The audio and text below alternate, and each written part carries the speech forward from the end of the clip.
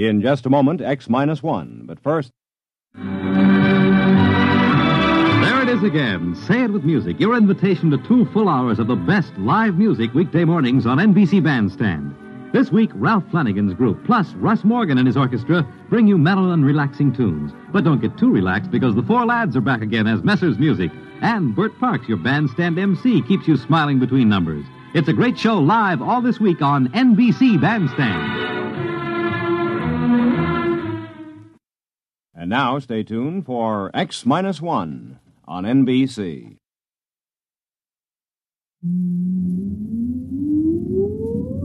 Countdown for blast off.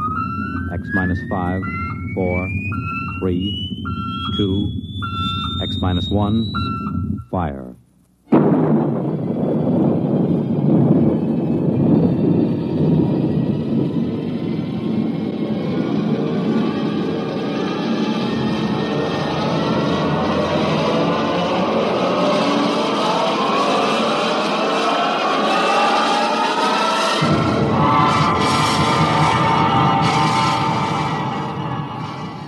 From the far horizons of the unknown come transcribed tales of new dimensions in time and space.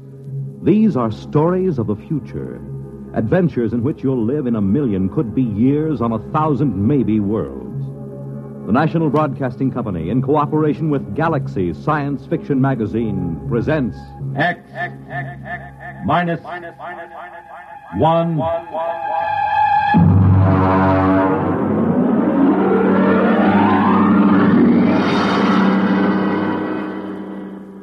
Tonight, a story by Frederick Pohl, Tunnel Under the World.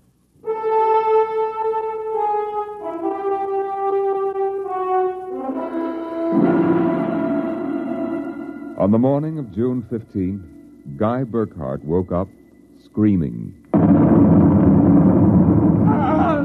It was more real than any dream he'd ever had in his life. He could still hear and feel that sharp, metal-ripping explosion, that searing wave of heat. He sat up. Mary, where are you? Guy, what's wrong? You're trembling. Where were you? In the kitchen cooking breakfast. What is it? Oh, a dream, I guess. An explosion. Did you say an explosion? Yes. But that's the dream I had. What?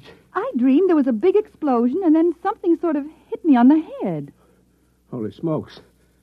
Maybe there really was some sort of explosion, and it started us dreaming. Well, there'll be an explosion down at your office if you don't hurry and get to work.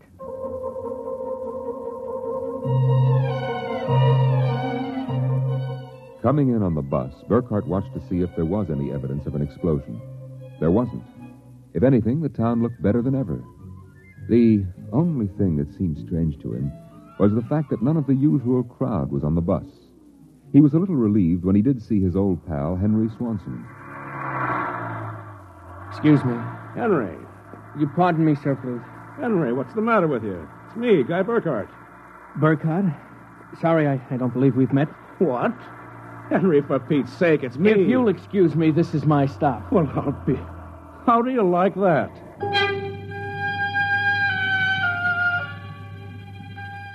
Guy Burkhart got off in front of the gigantic Controchemical building and took the elevator to the 98th floor, where he had worked in the accounting department for 12 years. It wasn't until he was almost at his floor that he realized the speaker wasn't playing the usual commercials. Are you happy with your present home freezer? Of course not. Well, the answer to your problem is a Feckle freezer. Feckle freezers are better freezers. Most wives would do anything for a Feckle freezer. Are you happy with your present home freezer? Of course not.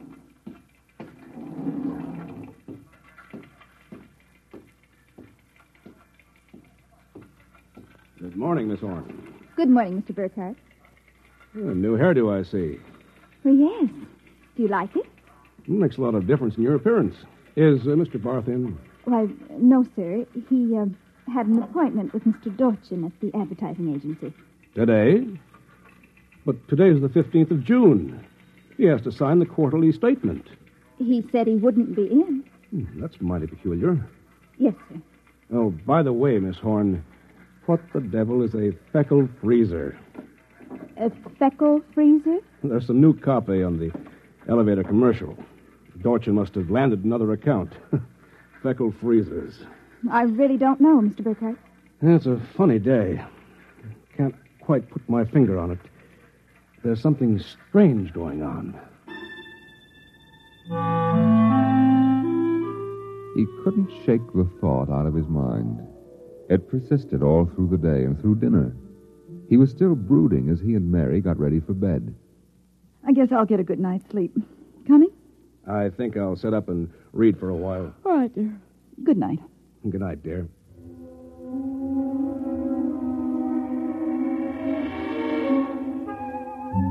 At exactly midnight, Guy Burkhardt lapsed into a sudden, deep sleep. And the following morning, he woke up screaming. Darling, what is it? What's wrong? Nothing. A bad dream, I guess. You gave me such a shock. I seem to be having a lot of nightmares lately. Really?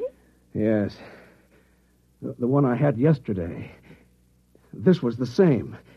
A big explosion and then nothing. You had a dream yesterday? Of course I did. You had the same sort of dream. I? Oh, Guy, you're mistaken. I don't remember dreaming. Mary, you told me. Guy, you're mistaken. But, Mary... Maybe you dreamed I had a dream. Maybe... Yes. I might have done that, I suppose. Everything did seem sort of strange yesterday. That's probably it. You'd better get dressed, dear. Today's the 15th, and that's when the quarterly statement... 15th? Yes. Well, then, there must have been a dream. Because yesterday was the 15th. Guy Burkhardt got up, dressed, ate breakfast, and took the usual bus to work. Once again, everything seemed even brighter and newer than usual. Once again, he was puzzled when he noticed none of the old crowd on the bus. Pardon me, please. Look, don't shove so. Oh, Henry, good morning. Morning. Don't you recognize your neighbors? I don't believe we've met. Henry, it's me, Guy Burkhardt. What's going on? I'm sure I don't know, sir. For God's sake, don't talk to me. What is it? Are you being followed or something? Don't you know? I was sure you remembered. Remembered what? I can't talk. This is my stop, sir. Will you please excuse me? Henry! Henry, for Pete's sake! As in yesterday's dream, Guy Burkhardt got off at his stop and took the elevator to the 98th floor. The speaker in the elevator purred a new commercial this time. Marlin cigarettes. They're sanitized. Does your present cigarette make your throat feel raspy and unpleasant? Marlin cigarettes contain a miraculous new drug which actually gives you the sensation of smooth, creamy smoke. Marlin cigarettes. Marlin cigarettes. Marlin cigarettes. He walked down the marble corridor to his office. Good morning, Mr. Burkhardt. Good morning, Miss Horn. Do you like my new hairdo? Why, yes. Is Mr. Barth in? No, sir. He had an Appointment with Mr. Dorchin at the agency. I know. You know? I guessed it anyway. And today's the 15th of June, and he won't be here to sign the quarterly statement. And I'm going nuts. Let me have a cigarette, will you? Yes, sir. Try one of these. They're Marlin. I never heard of Marlins before today. What are we? A bunch of guinea pigs for Dorchin's new advertising accounts? Is something wrong, Mr. Burkhardt? Wrong? Perish the thought, Miss Horn. Perish the thought. Hello? This is Swanson. Henry Swanson. What is it? Do you remember? Remember what? Just remember. Listen, Henry, let's stop playing games. Yesterday, either I was dreaming or you snubbed me on the bus. Today, the same thing happens. You do remember, thank heavens. I thought so when I saw you, but I couldn't be sure. What is it you want? Listen, tomorrow morning, when I get off the bus, you get off with me. But be casual. They may be watching. Who may be watching? Swanson. Hello? You buzzed, Miss Burkhart? Yes, I'm still out of cigarettes. Would you buy me a pack of Kelvins? Wouldn't you rather have Marlins? I smoke Kelvins. But, Mr. Burkhart, Marlins have that soft, creamy smoke that's so soothing to your throat. You really believe that stuff? It's true. I wouldn't say this, Mr. Burkhart, except that, well, I've gotten to know you pretty well, and I've grown to admire you so much. I see. Would you mind, Mr. Burkhart, if I told you that for months now I've wanted to, well, just comfort you. I know how troubled you've been. You've never mentioned your feelings, Miss Horn. April. My first name is April. That's a pretty name. You see, I do have your welfare at heart. That's why when I see you smoking Kelvins, and I know Marlins are so much better, won't you let me buy some of them for you? I suppose so. Why not? Here, you bring me a carton. Thank you, Mr. Burkhart. Guy. I'll be back.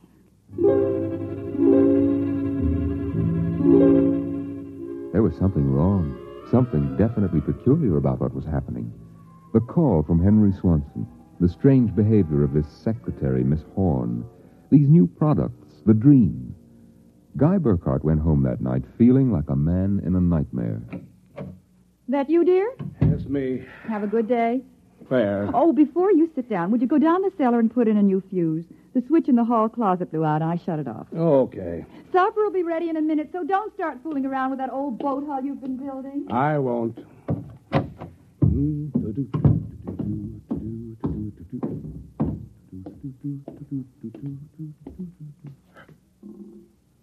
Mary!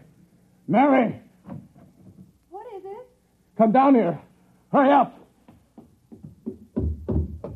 What is it? I'm not sure. I was looking for a fuse, and I thought maybe I'd dropped one under the boat hull, so I scratched around. Look. Let me put the flashlight on it. Well? Look at the floor. What about the floor? It's supposed to be cement. Well? It's copper. There's a thin layer of cement, but underneath it's metal. Look here. Underneath the concrete, more metal. And here, on the wall, metal. Metal under the floor, behind the walls, every place. Well, I don't really understand. Mary, I know this sounds crazy, but somebody, for reasons I can't begin to guess, has taken this house and replaced it with a clever imitation. Guy. I know it sounds insane, but take a look. That bracing on the beams. That isn't the bracing that was always there. Oh, you're imagining. I am not imagining. Mary, I'm going to look around for a little more. Well, your dinner will be ready. Save it for me. There are a couple of things I have to figure out.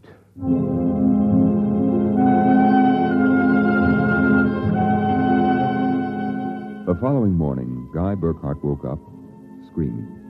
He dragged himself into the kitchen where his wife Mary was preparing breakfast and discovered it was still June 15th. Mary, listen. Guy, what is it? You're trembling. Mary, the dream. Dream? About the explosion. The same one we've been having. We? I didn't dream about any explosion. You did. Why are you covering up? Covering up, Guy, what's happened to you? It happened. It happened. What? Where's the morning paper? Where is it? Outside the door, I guess. June 15th. Well, you'd better hurry. Today's the day Mr. Barth fills out the quarterly tax return. No, it isn't. What? He won't be there. He'll be at a meeting with the head of the advertising agency. Mr. Dorchin? He'll be there, and Miss Horn will have a new hairdo. And the elevator will be selling some new product. And Swanson... What about Swanson? Swanson. I wonder if it's going to be the same today or whether... Guy, what in the world are you talking about? Nothing. Where's my coat? You haven't had breakfast. I don't want to miss my bus. I'll see you tonight. Guy Burkhart got on his bus. There were the same unfamiliar faces, the same unusually new-looking buildings, the same unusually bright sunshine, and Henry Swanson, pale and furtive. Oh, excuse me, sir. You're quite all right. Do you remember the phone call? Yes. Oh, thank heaven. Get off at the next corner and follow me. Where are you going? There's an excavation for a building about a block down. But make sure you aren't followed. I'll go first.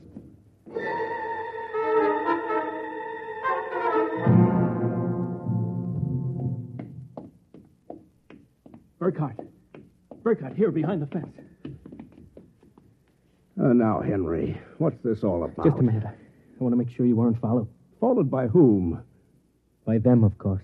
And just who are they? I'm not sure. At first I thought perhaps they were Russians. Now I'm beginning to think they're Martians. No humans could have accomplished what they've accomplished. Look, start from the beginning, Henry. What's going on? Burkhardt, peculiar things have been happening to you, right? Yes. A lot of your friends are missing. Your house seems changed. Yeah, there's something stranger than that. The date. Today is June 15th. Yet I could swear that yesterday was June 15th and the day before that. Yes, you've got it.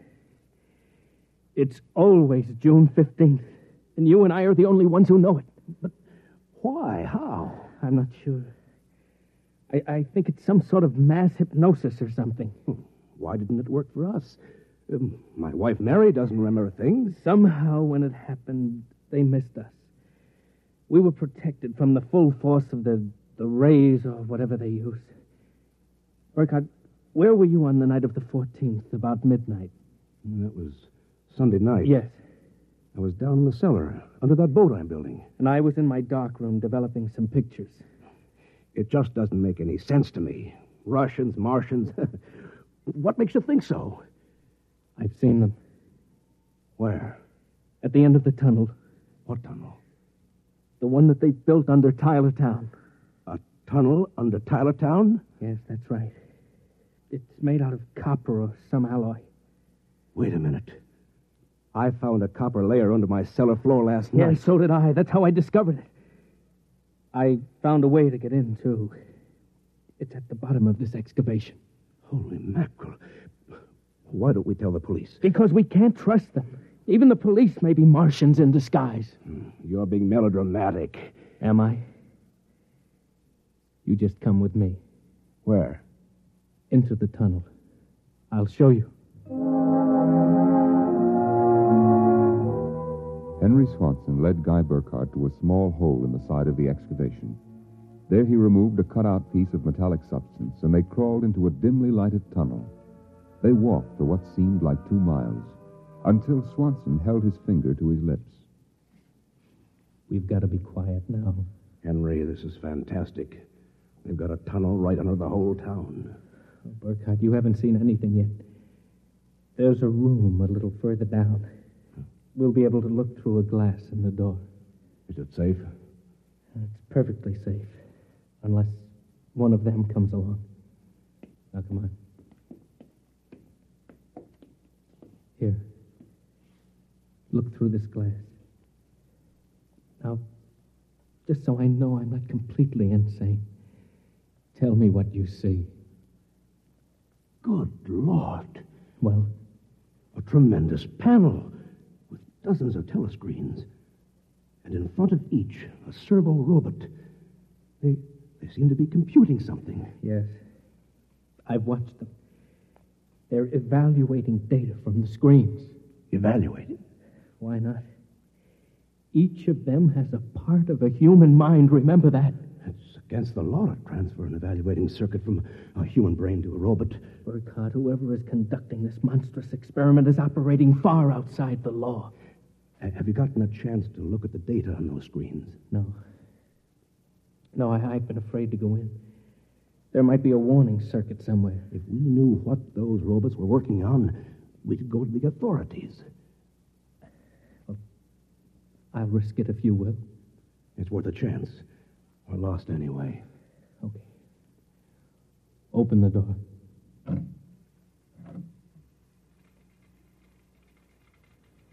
So far, so good. Come on. Let's take a look at that data. Yes, but don't interfere with the robots. Don't worry. Let's look at the screen. Whew.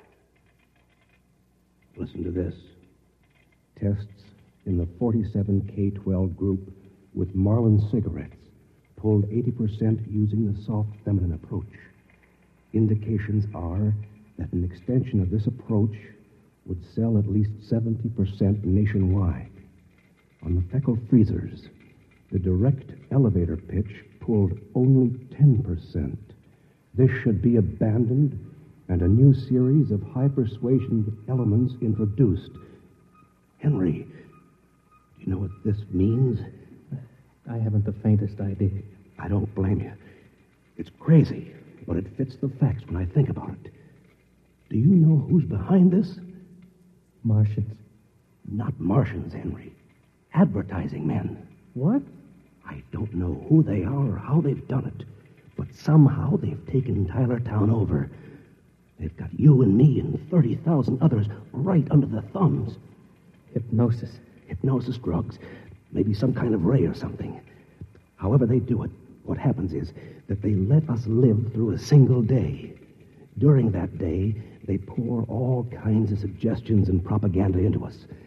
At the end of the day, they evaluate the results, see how we've reacted. Then at midnight, they wash the day out of our minds.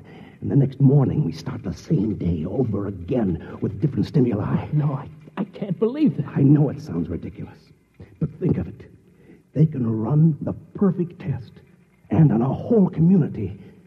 Do you know what that means? Suppose one man learned how to influence people 100%. In a year, he could sell us anything from freezers to political candidates. Oh, now, wait a minute. We're guinea pigs, Henry. This whole community is one big test tube for propaganda research. What do we do? Somehow, we get out of this town and get to the FBI. Do you think we can? Yeah, it's worth a try. Come on. Wait. What is it? Look. There's somebody coming down the tunnel. We've got to hide. Quick, behind the circuit box. Shh. Good Lord. It's Dorchin, the head of the agency that does our advertising. Quiet.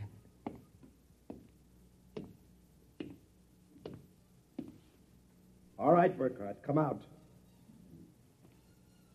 We know you're in this room. Miss Horn has informed us that you remember. I must warn you, it's useless to buck us. Come out peacefully and let our maintenance crew adjust you properly so you don't remember from one experiment to the next. It'll be quite painless. If you don't come out peacefully, we'll have to get you. Henry, take this wrench. When I give the word, jump him. He may be armed. We've nothing to lose. Very well. I'm coming after you. Now!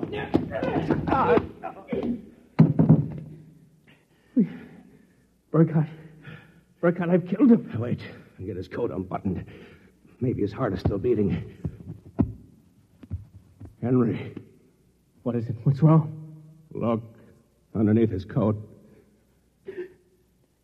Oh, heaven help us. It's a robot. A humanoid robot. Designed to look like Dorchin. Come on, let's get out of here. Wait. What's that? A loudspeaker. I told you it was useless, gentlemen. Who are you? Mr. Dorchin, naturally. The real Mr. Dorchin. What are you trying to do to us? Merely trying to prevent you from damaging my experiment, gentlemen. You can't get away with this, Dorchin. Sooner or later, somebody, the FBI or somebody, is going to get wind of this madness. Oh, now, really, Burkhardt, you're quite naive. Now, why don't you be reasonable and let the maintenance crew adjust you? If I refuse, I suppose you'll kill me. That would be quite impossible. Oh? You see, Burkhardt, you're already dead. Dead? You're shocked. It's quite true. You and everyone else in this town were killed by premature atomic blast at the Control Chemical Plant. The blast occurred at 7 a.m. on June 15th. That's the last thing imprinted on your minds. That's why you wake up screaming each morning. It isn't true. Oh, but it is.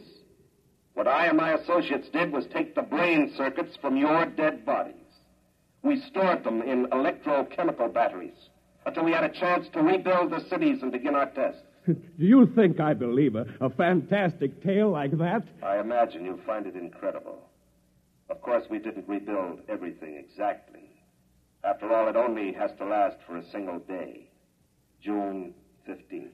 At midnight, we turn off the power and wash out the memory of the day. You and your friend Swanson, unfortunately, have defective circuits. You'll remember. Burkhardt, it's no use. We're trapped. Please give up. Not me. But what can we do? We can make a run for it down the tunnel. Come on. It's useless, Burkhardt. Keep going. It's useless. Useless. Useless.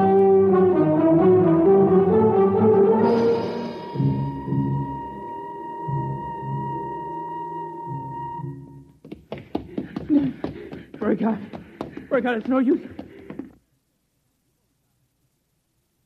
You go ahead. I'm finished. Look, we're almost at the end of the tunnel. I can see a door. Here, I'll help you. I can't. Just a little further. No. Now, here. This door is open. It opens.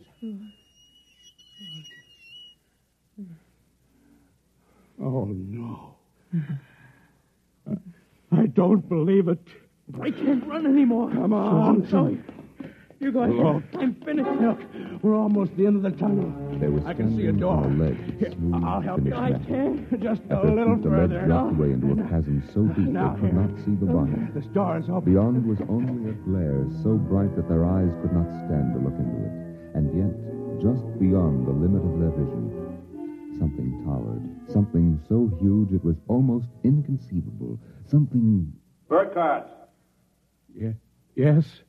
this is Dorchin. Now, do you understand why it's useless? The great looming figure moved closer. It seemed to take shape now, and yet it was so gigantic as to be unbelievable. It came closer. The glare was partially blocked, and then Guy Burkhardt knew that the towering shape was none other than Dorchin himself. You see how I did it, Burkhardt? I took your brain circuits and had them reduced so they could be transferred to tiny humanoid mannequins. That's what you are, Burkhardt. A tiny miniature of yourself.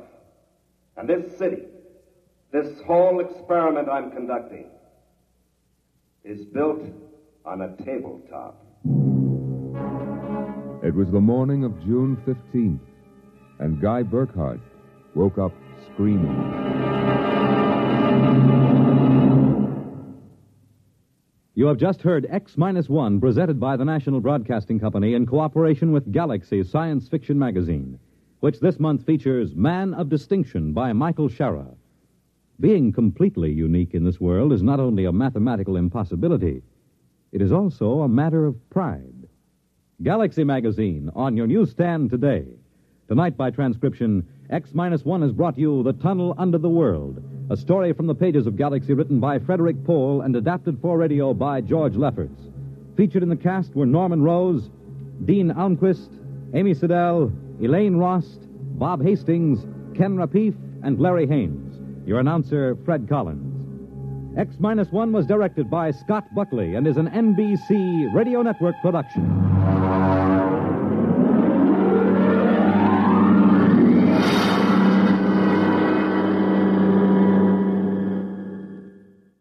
The music of Russ Morgan live on Bandstand weekday mornings on NBC Radio.